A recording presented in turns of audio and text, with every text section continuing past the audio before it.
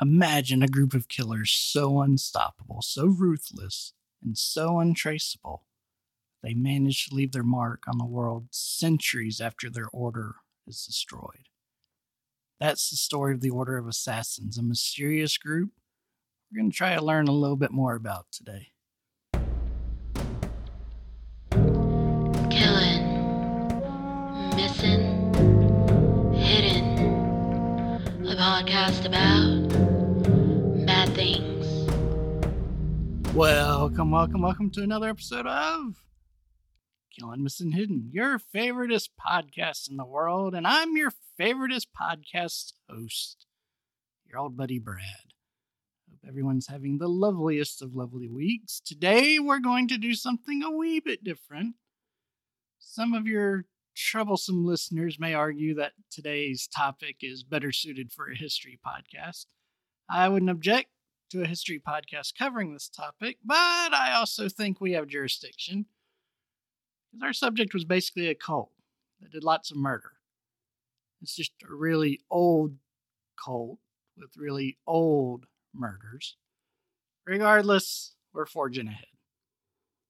You know, I spent a really long time looking for a topic that grabbed me for this week's episode. I wasn't in the mood to cover just another, run-of-the-mill murder. I really actually looked for an alien abduction case because we haven't done anything weird in a while.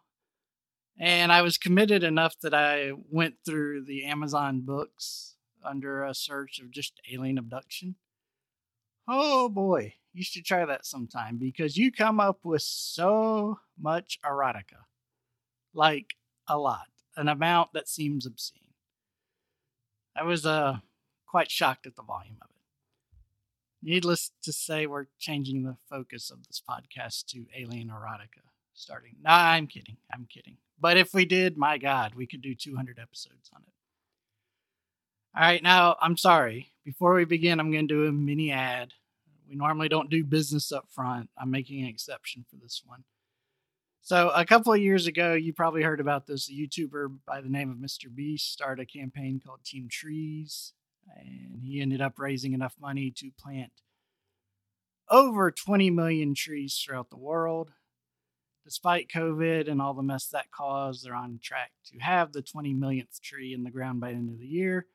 So he's starting a new campaign. He wants to remove trash from our oceans, our beaches, and our rivers. This campaign is called Team Seas. He's raising money through the website, teamseas.org. For every $1 donated, they'll remove 1 pound of grossness from the oceans. The fundraiser will be open through the end of the year. As of me writing this, which is days before I record and days before you hear it, Mr. Beast has raised over $10 million for the ocean cleaning nonprofits he has partnered with. I think he's thrown in at least $100,000 of his own money, maybe more. It's a little hard to tell who's donated what, but he's got some skin in this game. He did in the Team Trees as well. And for what it's worth, I've made a modest donation in the name of Killing, Missing, Hidden as well. But anyway, I just wanted to bring that to your attention because if you like the idea of fishies and sea lions and dolphins having pretty beautiful waters to play in, go to teamseas.org and donate. Even if it's only $1, just do it. That's 1 less pound of trash mucking things up. All right. I won't advertise anymore. Nobody asked me to do that, by the way. That's just Brad seeing something that was important to Brad and passing it on. But, now on to our ancient murderous cult story. Now, I'll begin with an apology in that I am no doubt going to butcher so much of this, particularly the pronunciations. So, this is challenging too because in order to understand the Order of Assassins, we kind of have to have a little foundational history on the Middle East and the Islamic faith. I mean, don't worry, this isn't going to turn into a high school history class or a Bible study or anything like that. And, I'm just going to cover the high points here. And if in doing so, anything I say, comes across as flippant or short-sighted or whatever, it's not meant to. I'm just trying to get through this to give you enough background so we can get to what I'm sure you're much more interested in, which is the activities of this group. So please give me the benefit of the doubt here if I say something that could be construed as offensive. That's not my intent. So we're going back in time to 632. And this is when the Prophet Muhammad died, which kind of screwed up his followers because no one really knew who was in charge of this new religion he had kind of helped found. Basically, there was this fracture in the faith, as Muhammad's father-in-law and his son-in-law each tried to become the big cheese. This is called the Sunni-Shia divide. We end up with about 85 to 90% following the father-in-law, which is Team Sunni. For the purposes of our story, though, we're a lot more interested in that 10 to 15% that followed the son-in-law. They're known as the Shiites. Everything, again, to cut this to the chase as much as possible, everything is kind of topsy-turvy in this religion for about 30 years. When you then have a panel of judges who are appointed to decide who should be the rightful head of the religion. And the Shiites lost. So naturally they cried foul, said a few things that couldn't be taken back, and the Shiites just kind of fell into a foul mood after this. In all the turmoil that followed, there was a sect that broke off from the Shiites called here's my first big mispronunciation, I'm sure, Khawarjites. They ended up killing Muhammad's son-in-law / the leader of the Shiites for differences. So this caused one of Muhammad's grandsons to take the lead, and he worked out a deal with the Sunnis where they were going to kind of trade off leadership every year, but arguably the Sunnis kind of reneged on that deal. And so we have this pseudo-war between these two factions with lots of killings of leaders and other influential folks. Well, in the course of all this, another sect decided to dissociate from the Shiites, and they began calling them the Ismailis, based around the name of the man they wanted to lead the religion, Ismail. The Ismaili faction had this really old-school view of the religion and strongly opposed what they viewed as heathen lifestyles and indulgences. Now, they were a small group. I mean, again, it's a minority of a minority, but these guys were really dang good at doing the whole grassroots thing and were able to recruit new members to their following pretty quickly. The Ismaili faction established an empire out of what is now Cairo, Egypt. Now, moving to the early 12th century, I believe, and some of these dates I found kind of contradicted each other. So, if you've got a test coming up on, Middle Eastern history or religious history, please, for the love of God, do not rely upon me. But anyway, in the earliest 12th century, Nizari Islamism was born. My goodness. This was because the previous leader of the sect wanted his son, Nirazi, to take the reins upon his death, but some other powerful folks weren't really cool with that idea. So when the dad died, these other guys kind of seized the throne out from under Nizari and gave it to his brother. Now, Nizari wasn't really on good terms with his brother, so he fled to Alexandria with a band of followers. He recruited a bunch of folks who didn't really care for his brother and tried to start an insurrection, but it failed and Nirazi was killed. Nirazi's son, Abu Ali Hassan, dashed for his life and ended up joining up with one of Nizari's most loyal followers in northern Persia. Now look, we're getting somewhere, I promise. We just gotta get through this stuff. It's the Nizari Ismailis. Wait, that's not right. Ismailis. The Nizari Ismailis that we're most interested in. Like I said earlier, you've got the minority faction here of the Shiites, and then you got folks that aren't happy within the Shiites who break off. So Not only are they small, but they're kind of hated by everyone else. Leaders and influencers of the other factions and sects really went out of their way to paint the Nizari Ismailis as villains and heretics. And they kind of were stuck in a bad situation. Their backs were sort of against the literal wall in that they had kind of established their presence right in the middle of Sunni lands and on the edge of the Albarez Mountains. And so they knew that in order to survive, they'd have to go underground with their beliefs. Now, apparently, if you want to do some like real scholarly type of research on the Nizari Ismailis, I am going to mispronounce that through this whole episode, aren't I? If you want to do some real scholarly research on them, you got a tough road to hoe. All the outsiders who speak about them in history, of course, exaggerate what monsters they are and assign them all these characteristics that are disputable at best. And there's not much left from the group itself because while they existed and they had their own faction, which we're going to get into here in a minute, the details of it, they had their own library, but that library was destroyed sometime in the mid-13th century. So within the Nizari Ismailis, there was a even smaller group called the Hashishin. In Arabic, apparently this translates to consumers of hashish.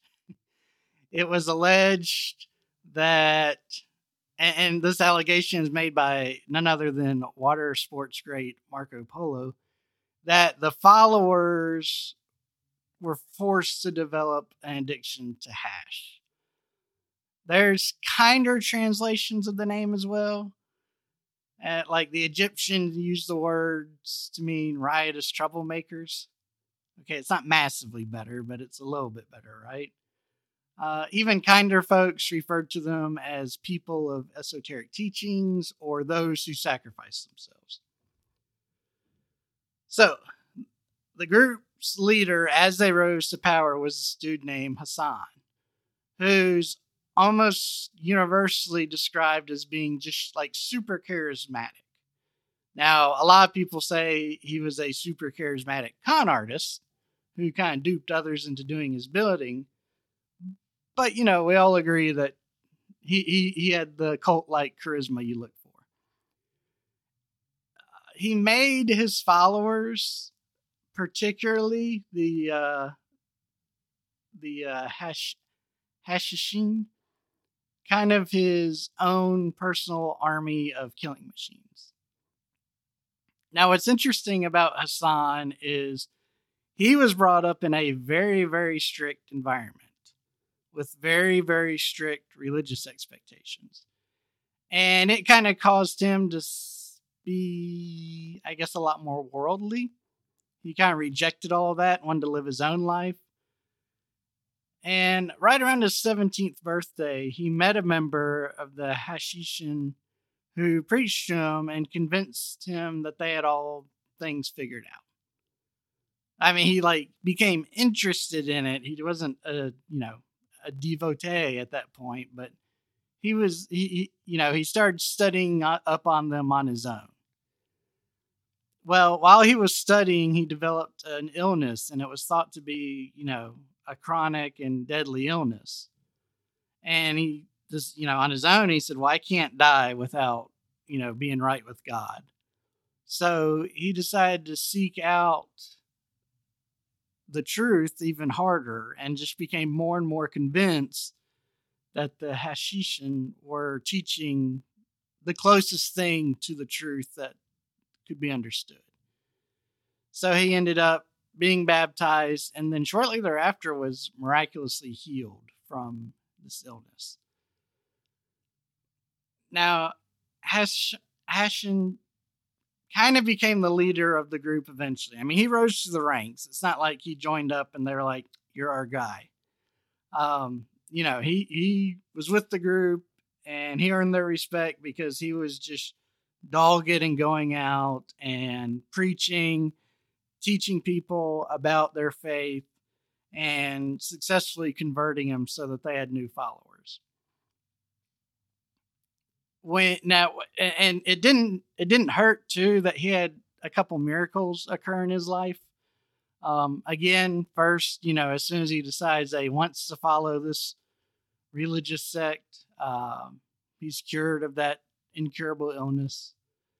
When he goes out to preach in some hostile lands, he ends up getting arrested, and the mayor or governor of the town sentenced him to life in prison for his, egregious sharing of religious beliefs.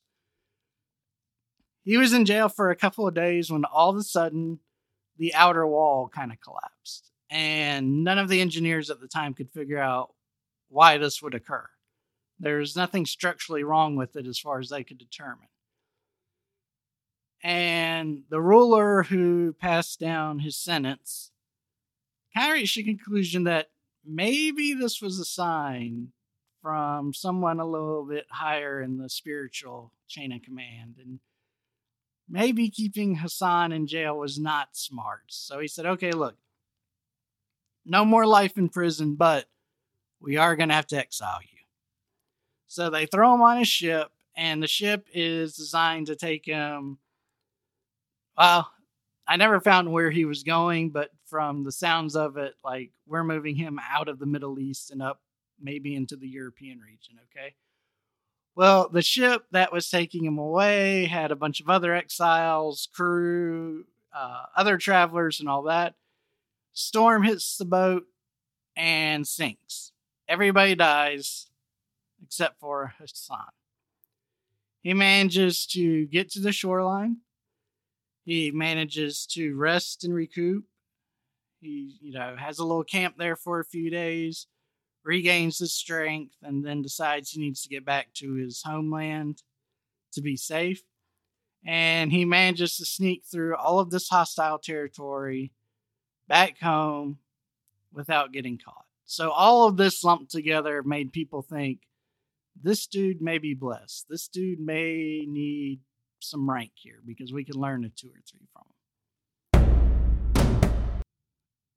Okay, that's our history lesson. I hope it wasn't too bad for you. But that should kind of give you the background you need to get along with what's coming here. All right, so let's talk about the order itself. So, to start off with, Hassan decided when he became leader of the sect that, first of all, he didn't immediately establish this order right away. He just knew that we need to have a home that will keep us off the radar of other powerful groups while still being in a position to conduct various operations, shall we say. And he found the perfect spot, Almat Castle, aka the Eagle's Nest, aka the Castle of Death. Yeah.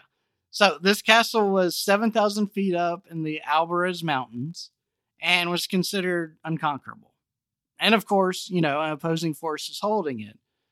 So Hassan, with a small group of followers, needed some plan to take it over without, losing all their men in the process. Now, this event kind of highlights how smart Hassan was.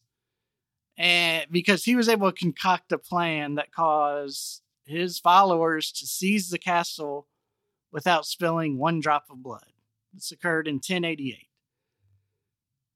Once he kind of took over it and established a name for himself, the castle would be known to his enemies as the Old Man of the Mountain. So if you ever see that reference, that's what it's talking about. Now again, remember from where this order grew, okay?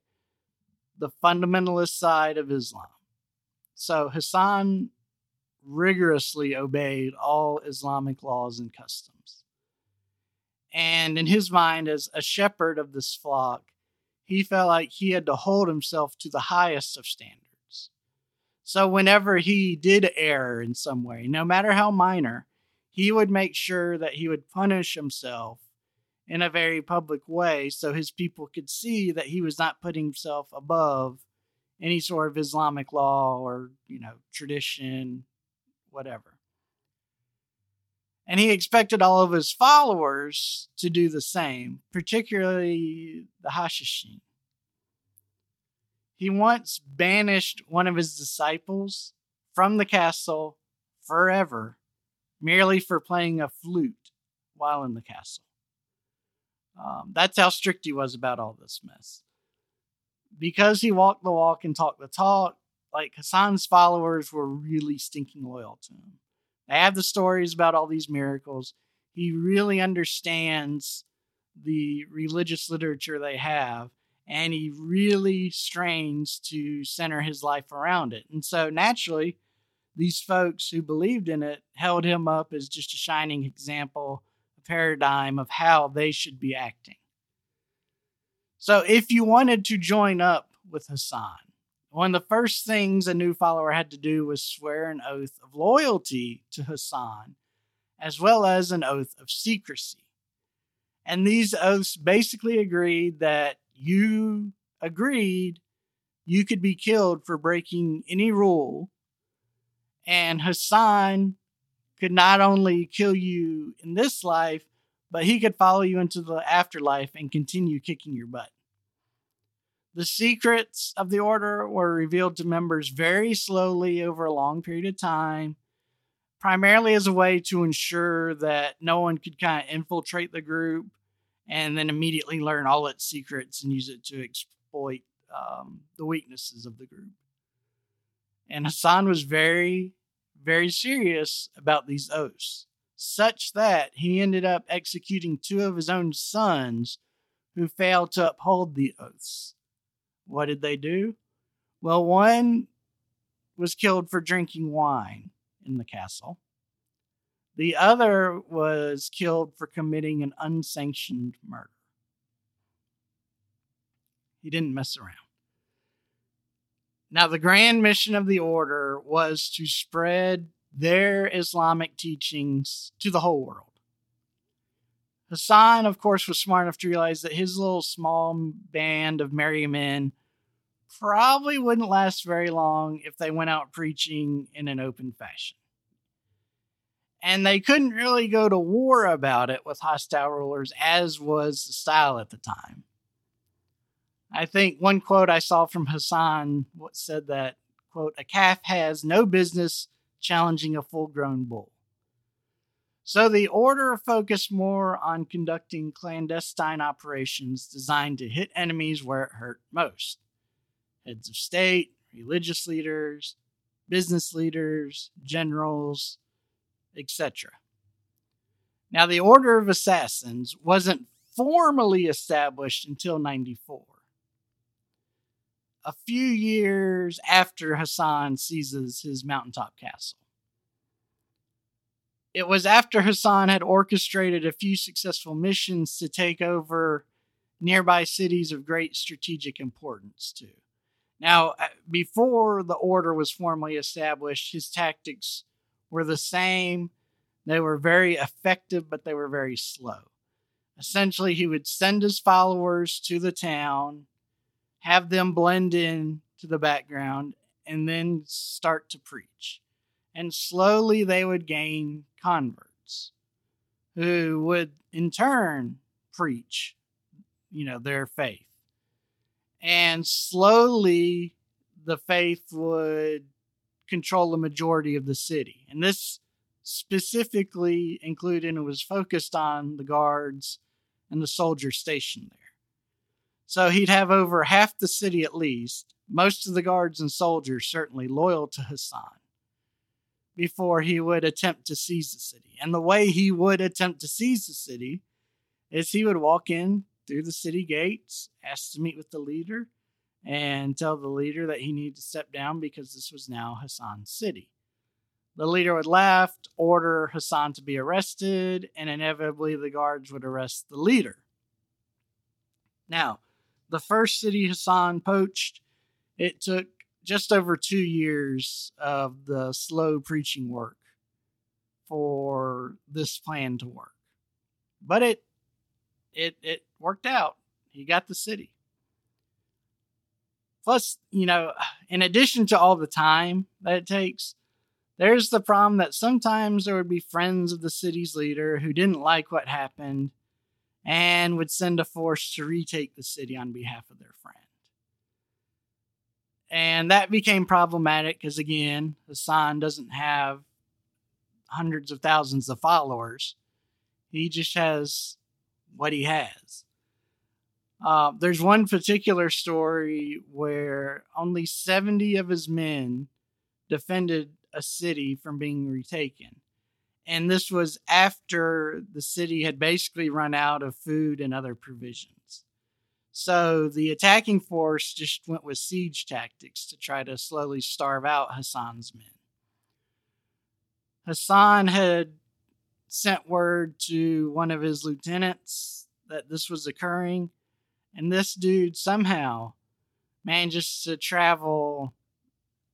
I got the impression, even though I didn't see numbers, but I got the impression that it was at least dozens, probably over 100 miles, with a force of 300 men who were bringing just cartloads of extra weapons and extra food.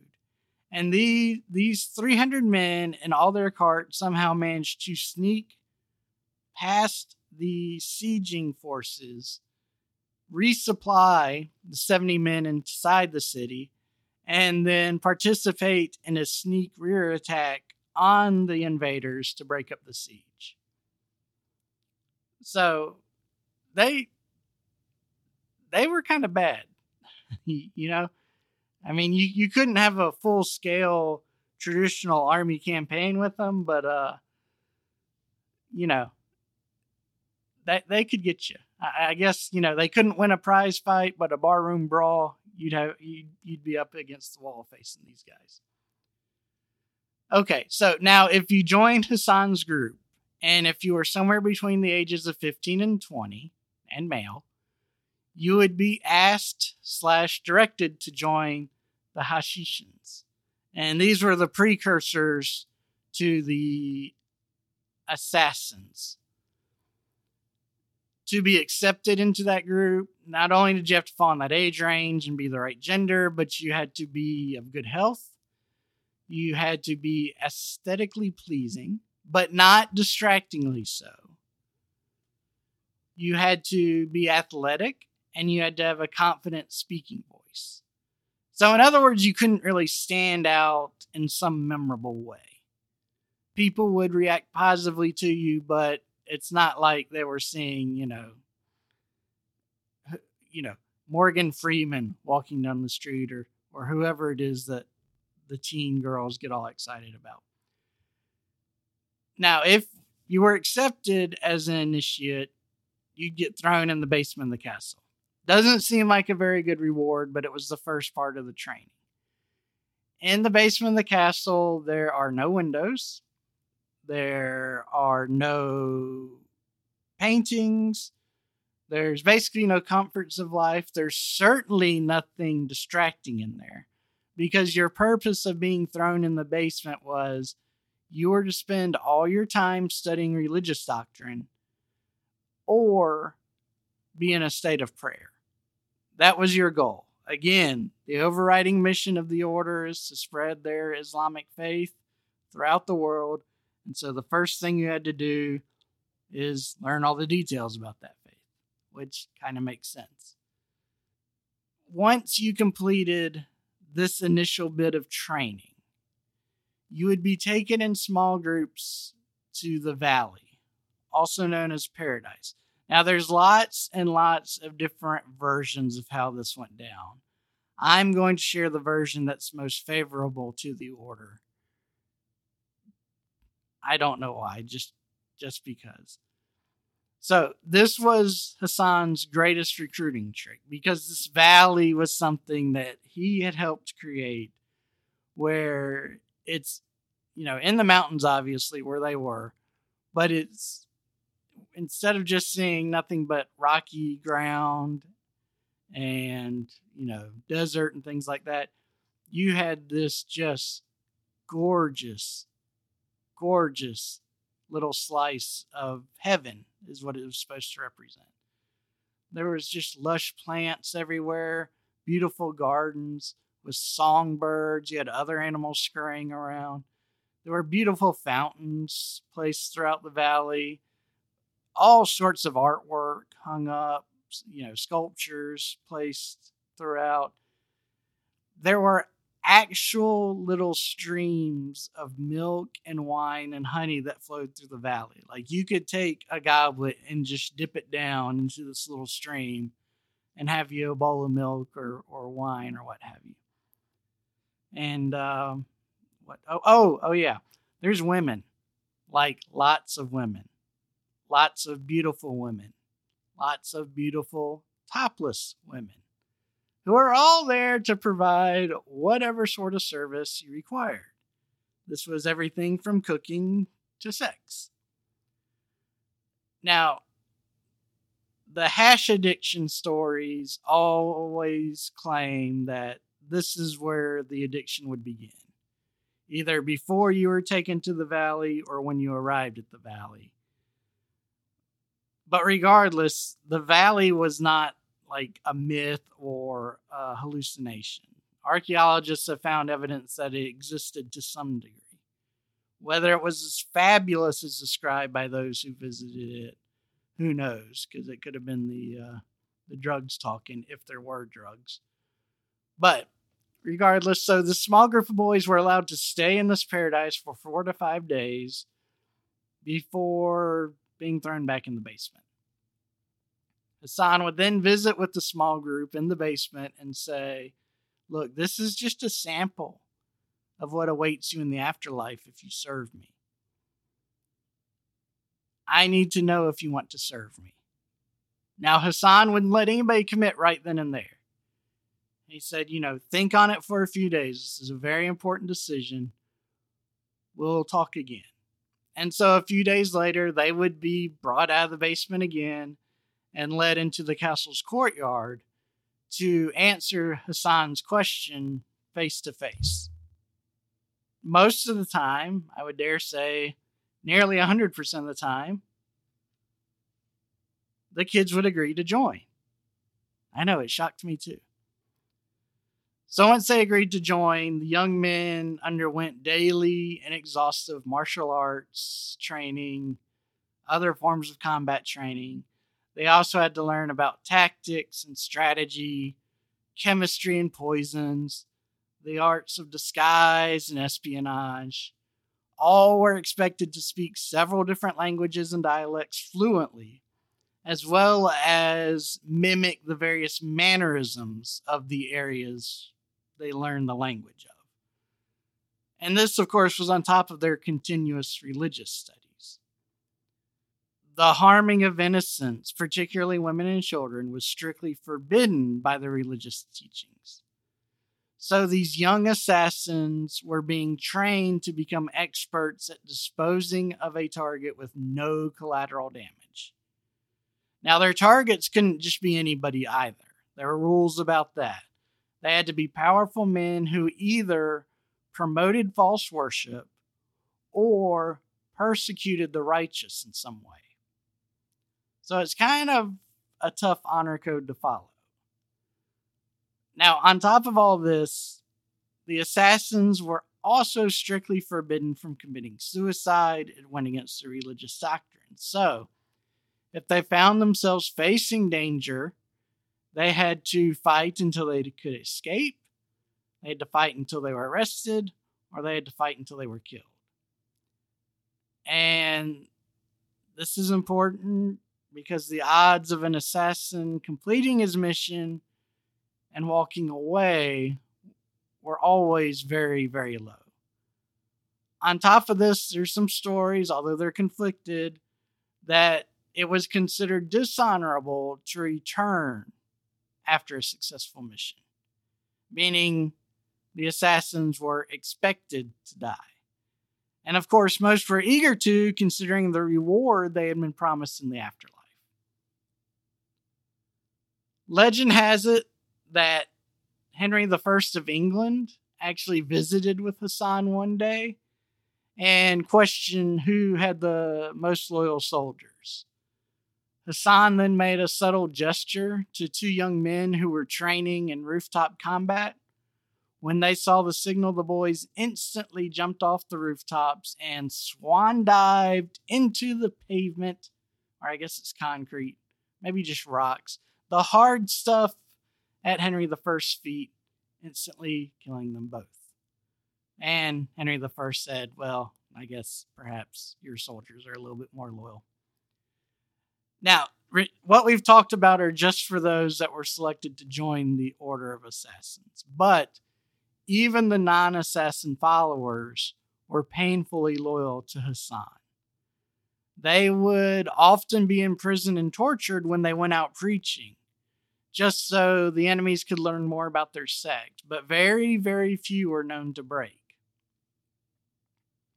Going back to the assassins, they had to live with this strict code. I mean, we've already talked about some of it, but just in day-to-day life, they were forbidden from engaging in any material or sensual pleasures. That meant no alcohol, no music, no flamboyant clothing, no excessive eating, just no luxuries, period. Having said all that, sex was allowed. But any violation of this code, even a trivial mistake, could be considered a capital crime. And you could be killed just for, well, like his own son was killed for drinking wine inside the castle. That could easily happen to you.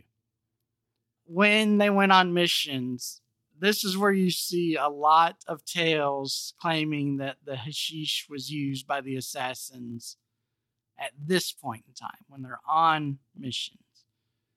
Allegedly, it was given to them to help kind of numb their emotions.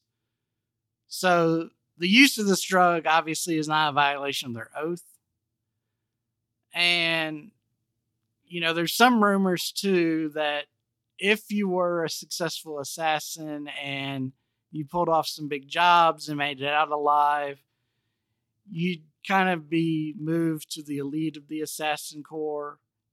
And you could get some exemptions from some of the rules.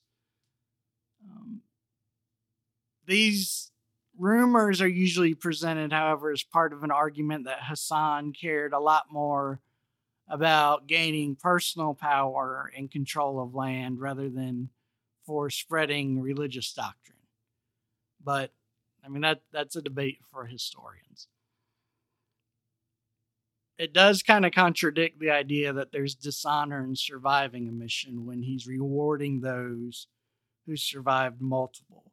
So I don't really know where that would fall.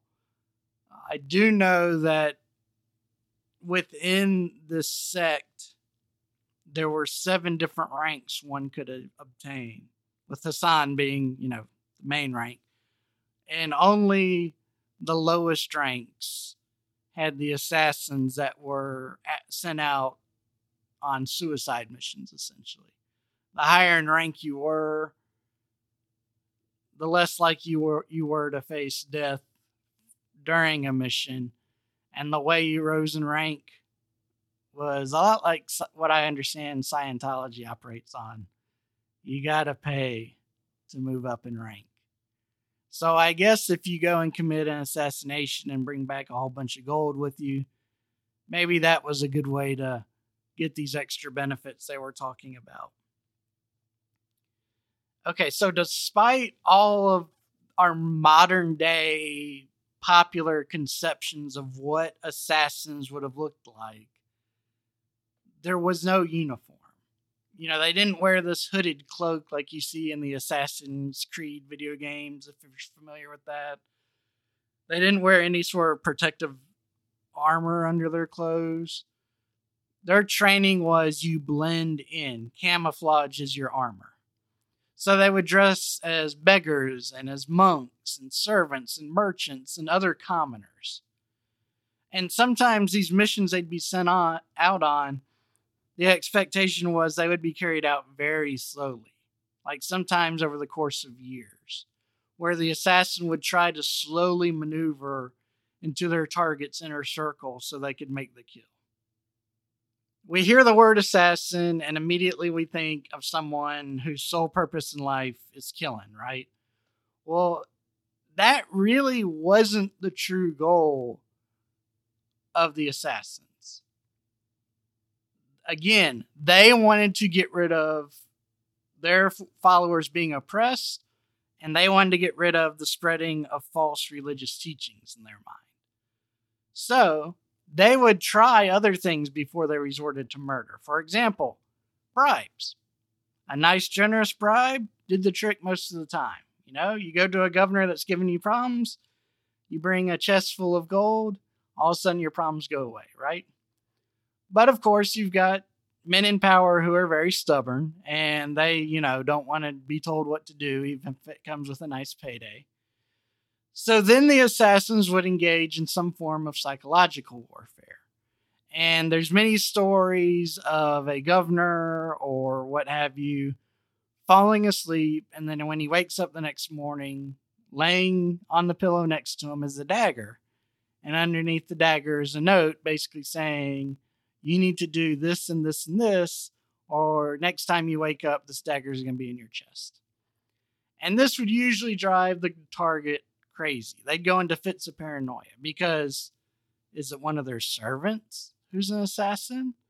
Or are these assassins so good that they're just able to come and go as they please from my own house without getting caught? And so that would cause a lot of the bad rulers in the assassin's mind to take the note, follow the instructions, and not risk death. But naturally, there's no getting through to some men, right? So in that case, you just got to kill them. Now, if an assassin had to engage in murder, it wasn't done through poison or a crossbow bolt being shot from the shadows. Those were considered very cowardly ways to kill someone. Instead, assassins used fidal, which is a dagger with a curved tip.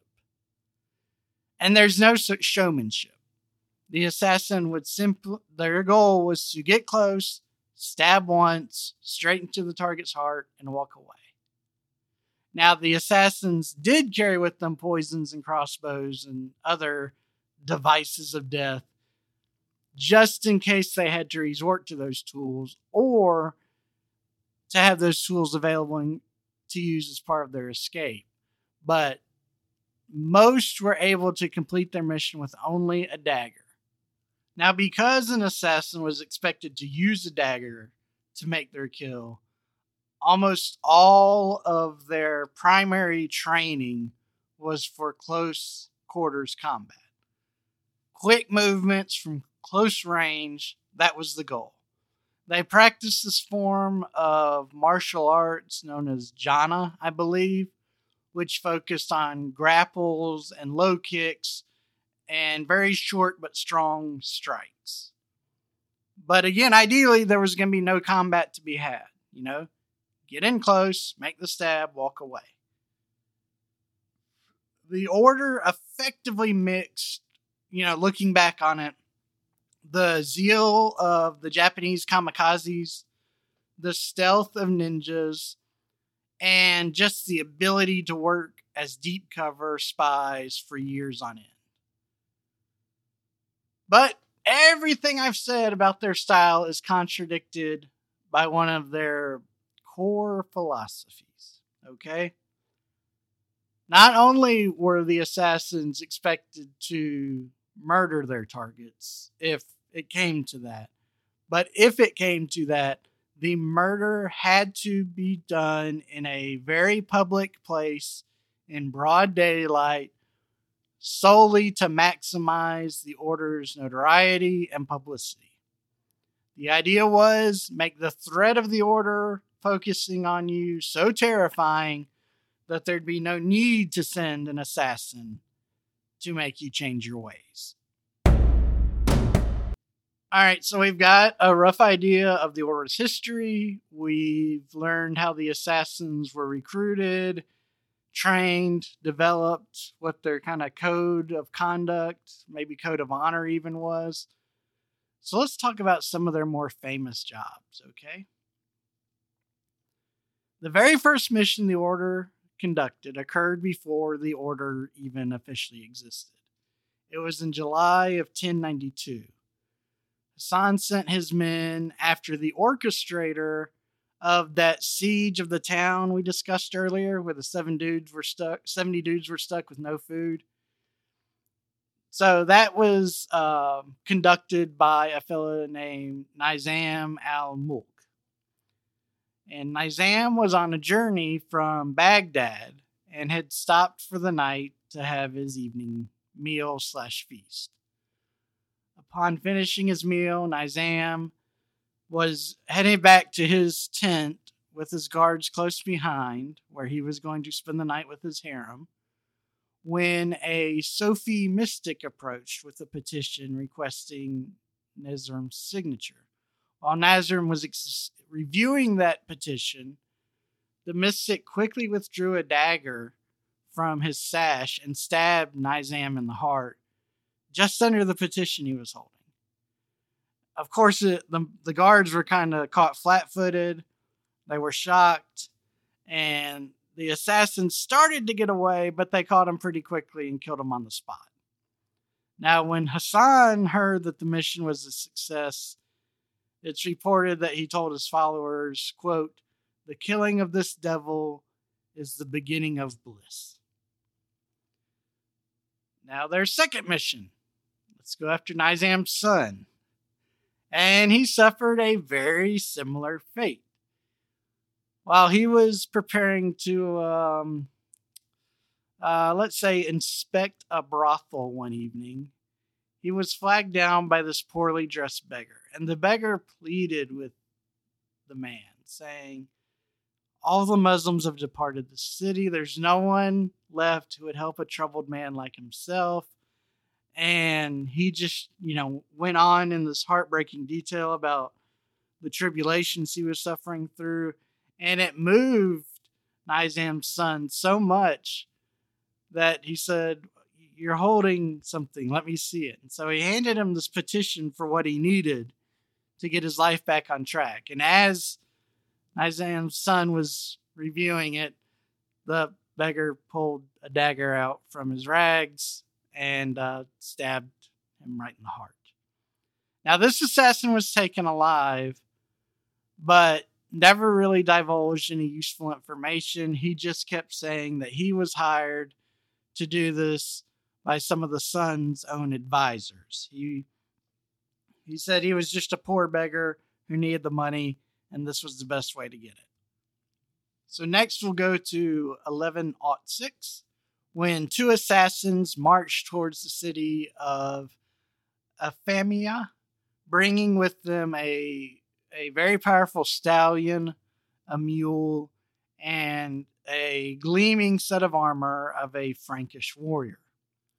When they reached the city walls, they told the city guard that, "Hey, we killed this Frankish knight, and we want to deliver his steed and his armor as a gift for your noblemen, because we would like to join y'all's army." So the guards report this to the leader, this nobleman, and he's very impressed by the story. So he comes out and greets the gentleman and insists they come in and insists they spend the night, and they have this great feast. And in the course, of the evening, he gives them some rooms and, "Y'all sleep here. We'll talk more tomorrow." So after they're kind of left to their own devices, the two assassins acted real quick and went and found kind of a weak spot in the walls of the palace. And there they kind of cut or dug out a hole in this wall, and they made it big enough so that some other assassins could join the party. So working together, this small little group works its way through the palace, kills not only the nobleman, but almost all of his guards. And this attack is sometimes pointed to as the assassination that caused the enemies of the order to really take them seriously. And you'd start seeing a lot of their enemies suddenly recruiting more soldiers, doubling their guard. And they became suspicious of everyone, like even advisors I'd had for years. How can we trust them when there's so many enemies lurking in the shadows? In 1122, an important vizier departed from Baghdad with this whole unit of soldiers. He had armed footmen and cavalry to protect him during this journey. 4 assassins were sent to take him down. And they tracked this procession for days. And they were very, very patient. And they waited until the procession reached this place where the path narrowed significantly and was surrounded on both sides by thorn bushes, kind of meaning, everything slowed down, everybody had to walk carefully, and all that. Well, as the vizier's going through on his mule, one of the assassins leaps from the bushes.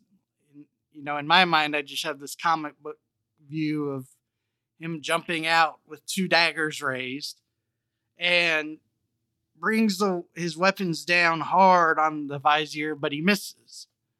And he hits the steed he's riding, the mule. And then seeing that he missed, he dropped his dagger, he left his daggers and just darted on. Well, of course, the bulk of the soldiers and cavalry give chase. And they caught him near the Tigris River and killed the man. So they're patting themselves on the back. What a good job we did. On their way back to where they left the person they're supposed to protect, they get attacked by another assassin. And again, it's a surprise attack. They're confused by it, all that. But they manage to catch the guy and take him down. And then a third attacks him. Well, it turns out that assassins number 1, 2, and 3 were there just as distractions. It was the 4th assassin whose real job it was to kill the vizier. And so by the time all these troops got back to where this incident started, they found the mule dead, and they found the vizier dead with a dagger wound to his chest, straight through the heart. The 4th assassin was the only one to get away. Now, Hassan wasn't immortal, and he died not long after this last assassination. It was in 1124. He had been suffering from a terminal illness. It had been going on for a while. He knew death was coming. At the time of his death, the order had completed 50 successful assassinations. And shortly before he passed, Hassan wanted to make it very clear who was going to be in charge so there wouldn't be any infighting. And so he announced that Kia, one of his loyal lieutenants, was going to become the next Grand Master of the order. And, lots of people said there's no one that could follow Hassan. I mean, he had such charisma and he had such a bond with his people. Just too difficult a task. However, Kia did an admirable job. He stuck to a lot of the traditions and rules Hassan had established, but he was a little bit more liberal. He tolerated minor indiscretions. He also made some improvements to the castle, like he built a lot of gardens there so they could grow vegetables and things like that. He also kind of tried to raise the standard of living for all the followers. Kia was very successful at expanding the influence of the order, particularly up into Persia. However, he did this without sending out as many assassins. Under his watch, only 14 assassinations were completed. But he hit men that were just as important and just as influential as the order had always targeted. Now, Kia became a particular villain in the area for failing to assist other Islamic rulers during the First Crusade. And many of these rulers could not withstand the might of the First Crusade, so they were kind of stuck under a Christian thumb, which they just could not tolerate. One city leader, in an attempt to deflect blame for the losses to the Christian invaders, blamed the situation on the order, said they were working with the Christians, and sought support from other leaders so they could pool their resources together and destroy the order. Well, this leader made a lot of noise, and it wasn't long before a robed monk stabbed the city leader in the heart while he was returning home from visiting the mosque. Two of the leader's main supporters lost their lives shortly thereafter under similar mysterious circumstances. In a separate incident, the governor of Damascus was targeted in a rather daring mission. 2 assassins were sent, and over the course of 2 years, they managed to become employed by the governor and eventually were promoted such that each one of them were independently selected to serve as the governor's personal bodyguards. He apparently always had 2 men with him. And it just so happens that he picked the 2 assassins to be the 2 men he wanted with him all the time. And he trusted these boys unquestioningly. Until one day when he turned around and found 2 blades sticking out of his heart. Now, when Qiyah passed, he was succeeded by his son Muhammad as the Grand Master of the Order. Now, Muhammad is known for ordering the first assassination of a Christian target, and that was Raymond II, the Count of Tripoli. Tripoli is located on the northwest tip of Libya, kind of directly across the Mediterranean Sea from Italy. When Muhammad died, his son Hassan II ascended to Grand Master. He made a lot of changes. Some would describe them as sweeping changes. He liberalized many aspects of the order and the religious teachings for all followers. And he kind of underestimated the order's willingness to update their methods and all that because he was shortly killed by his own brother-in-law.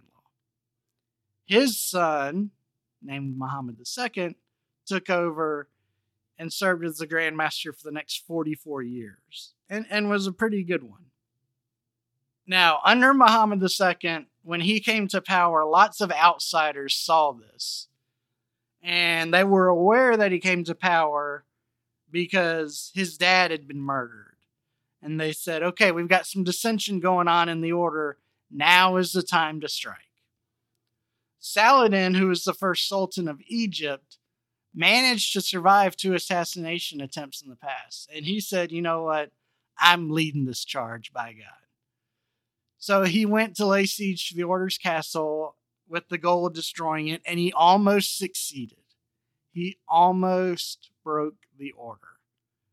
Except during the siege, he was very, very careful to make sure that no assassin would be able to get to him. So his tent was set up in the center of the camp. Guards were patrolling the area during all hours. He even went so far as to put chalk dust all around his tent. So even if somebody was walking by, their footprint would be left. And it was a stickier type of chalk, apparently, that would stick to sandals and things like that. So the footprint could be followed away from his camp. And he had lamps and lanterns burning around his tent 24/7. So he feels pretty secure. But he woke up one morning with a nice warm plate of scones next to his pillow. And then he looked up and he saw a dagger stabbed into the canvas of his tent, just above his head, with a note saying that if he left now, essentially all would be forgiven.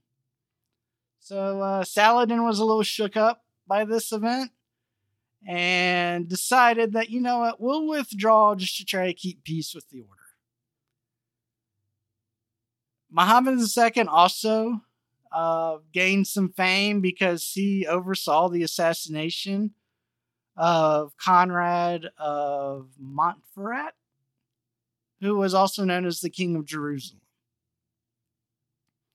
So we're coming to the dawn of the 13th century, right? And the order has established Nizari strongholds in Persia, in Syria, in Egypt, in Yemen, Iran, Iraq, and Afghanistan.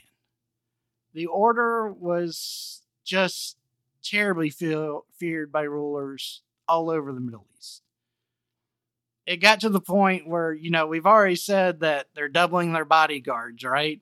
And they're starting not to trust their advisors. Well, now rulers were having their servants, like when they came to serve dinner, they had to be in full armor. Well, the people doing the landscaping, keeping the grounds, they couldn't be out there working unless they had a weapon at hand. But some argued that the fanatical zeal that was one of the primary traits of the order started to wane here about this point in time.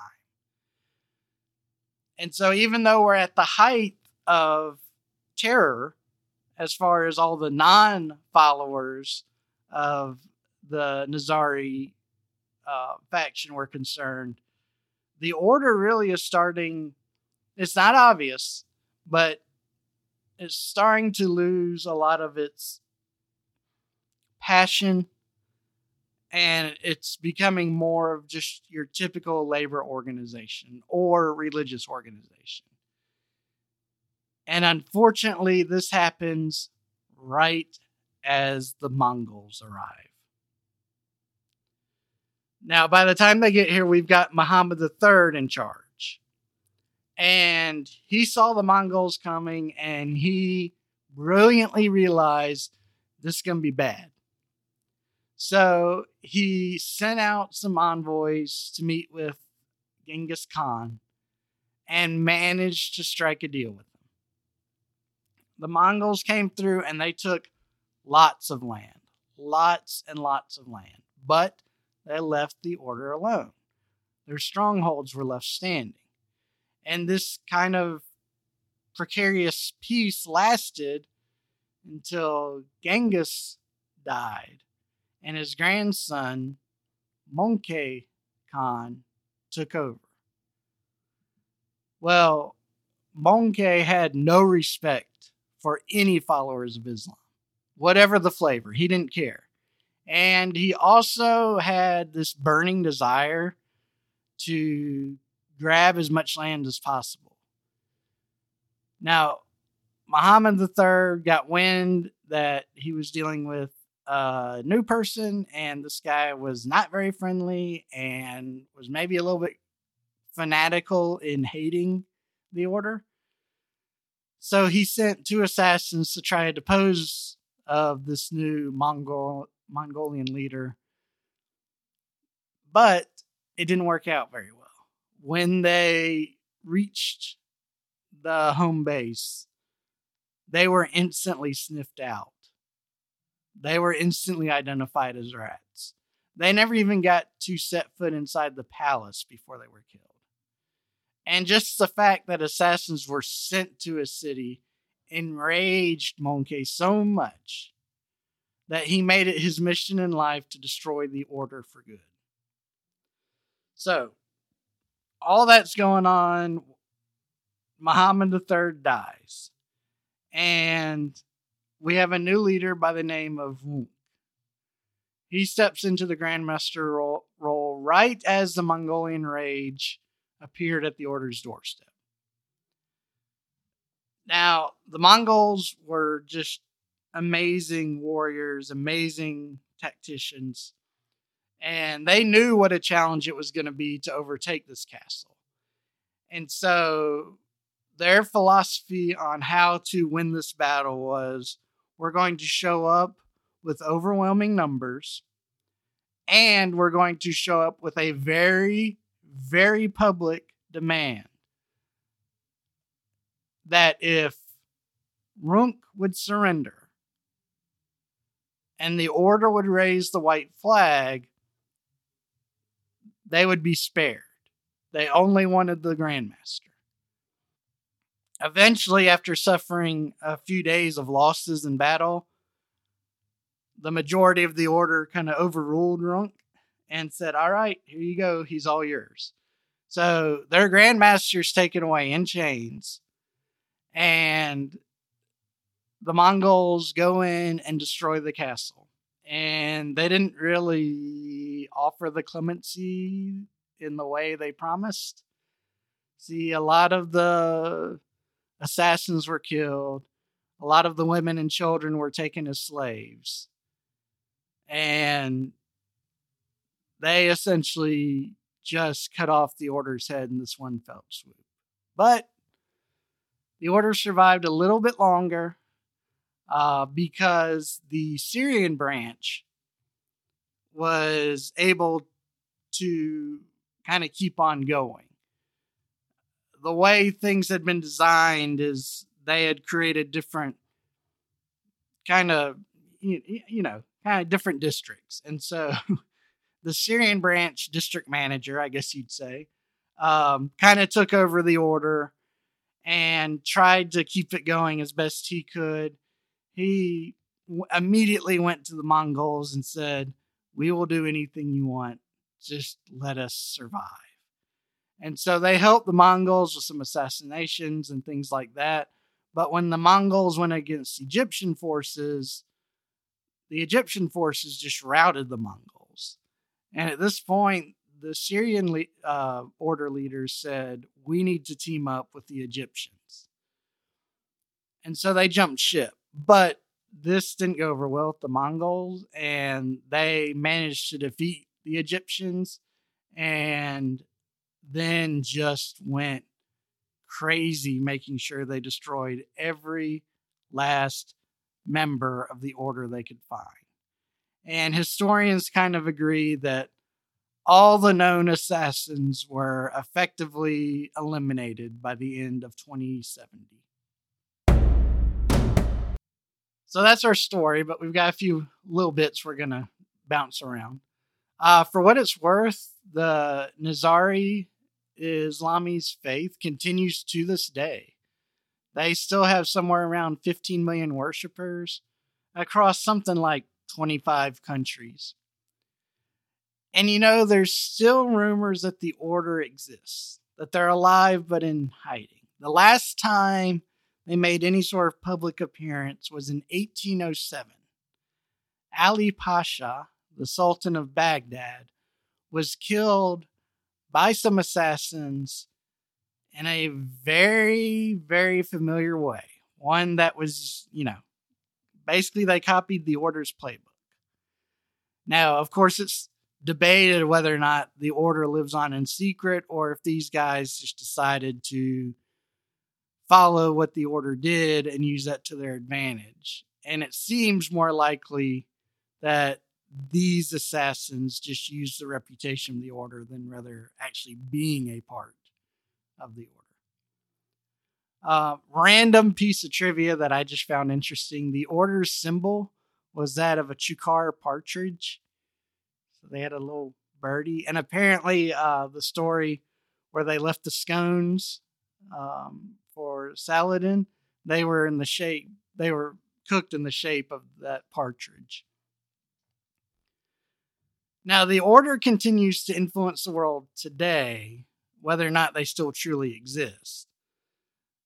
They're obviously very popular in video games. Like, mentioned earlier, the Assassin's Creed games were based on a fictionalized version of the Order.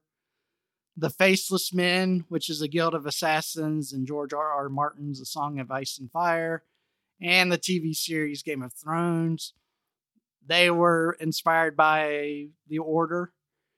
And, even old Batman himself, he got influenced by the Order because he has to contend with the League of Assassins from time to time. I guess they're almost like the Order, but more comic booky. So, my thoughts in reading this is I'm kind of left in a bit of awe. There's no way such a small force should have been anything more than a nuisance to most of the powers of the day. But the Order kind of dominated the Muslim world there for a spell, right? And their efforts shaped massive political, military, and religious events. Even basic governance would be influenced by fear of the order. They kind of became a true force of nature, you know? I mean, imagine having the patience to designate a target and then spend years waiting for just the right moment to execute the plan. All while keeping these highly trained killers as disposable.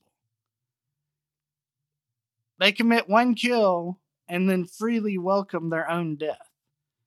And, you know, they're kind of acknowledged as being the first to engage in suicidal terrorism, which sadly is a trend that continues to this day, a legacy of, 10 plus centuries.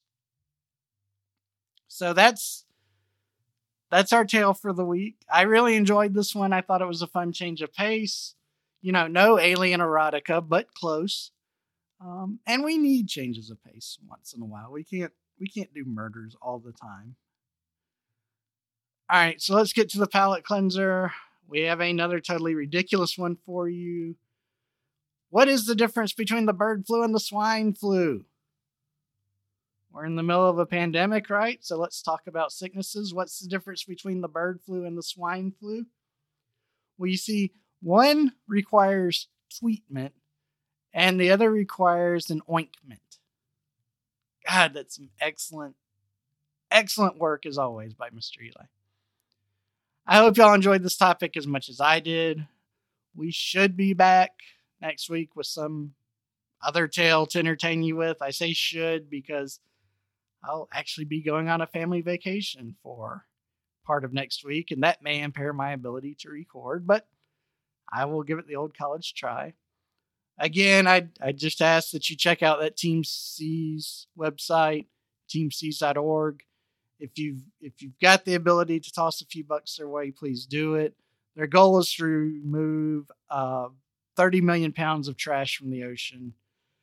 And that seems pretty dang noble to me. So I think it's worth supporting. But you shouldn't really take advice from some guy talking on a podcast. Check it out, decide on your own. With that, I'm departing. To quote Charles Dickens, "The pain of parting is nothing to the joy of meeting again." So hopefully I leave you bawling in your bathroom so you excitedly return next week. I'm certain that's what old CD meant by that quote. All right, love you all. Everybody be good, have fun, be safe, make yourself smile. Right out. Thank you for listening to Killing, Missing, Hidden. Make sure to rate, subscribe, and share. Questions? Email us at info@kmhpodcast.com.